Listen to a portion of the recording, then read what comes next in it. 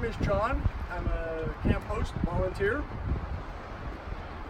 We have about 37 people on the list and we have 7 sites. Oh man.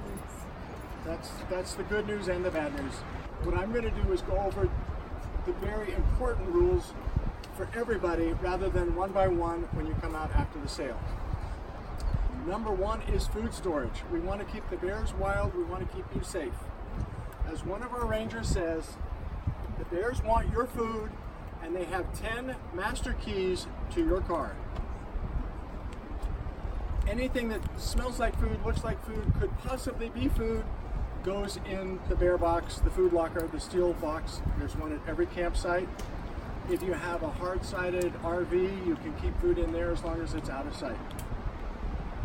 Food, fires, campfires, you can have a campfire in the ring between 5 and 10 p.m., no campfires in the morning.